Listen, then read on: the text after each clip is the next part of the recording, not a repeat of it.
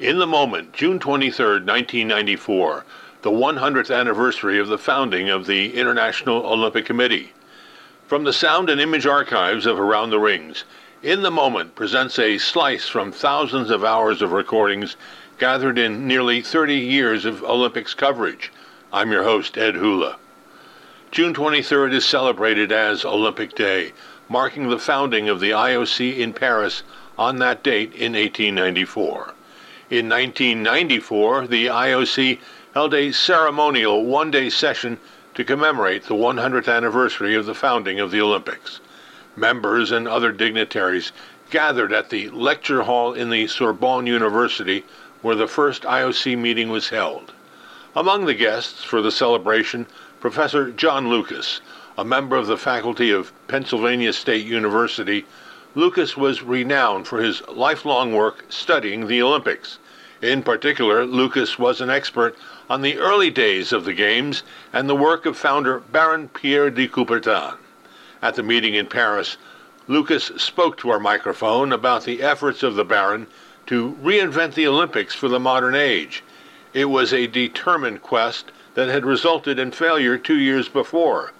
Lucas says de Coubertin invited people from across the world to come to Paris in 1894 to consider a variety of proposals that would encourage sport.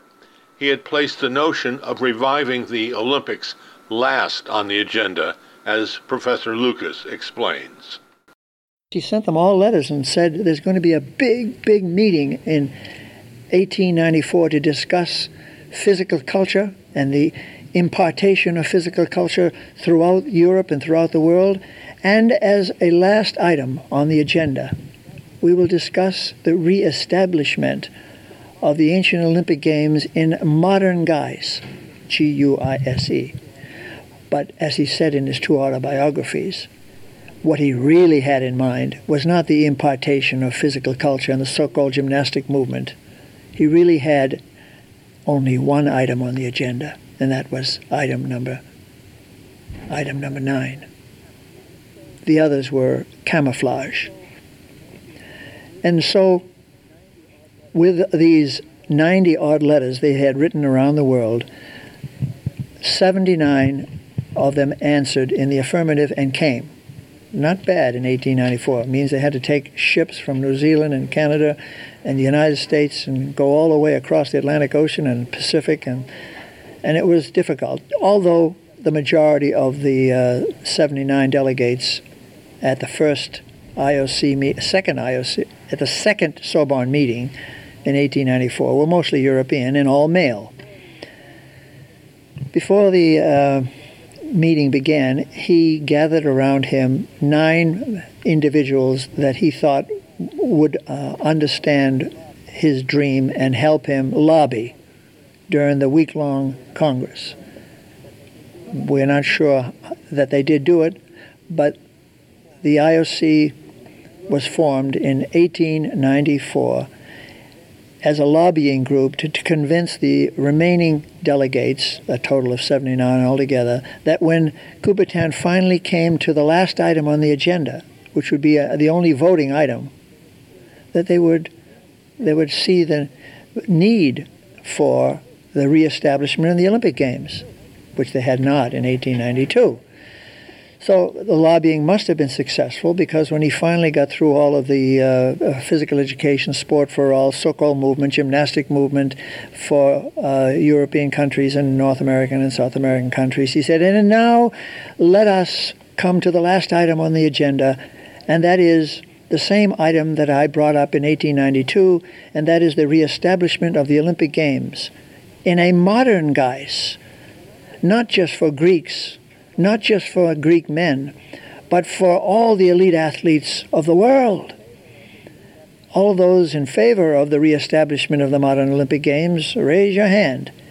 And there was, quote, by acclamation, all 79 said, go ahead, Baron, and do it. But don't expect any great help from us. But he had his 9 already chosen. Even at that, as he wrote many years later, he was an idealist, but he was also a practical man. And in 1900 1909, he wrote a book, an autobiography. He wrote another one in 1930. But in his first autobiography in 1909, he said, "My Olympic Committee is a three-tiered group.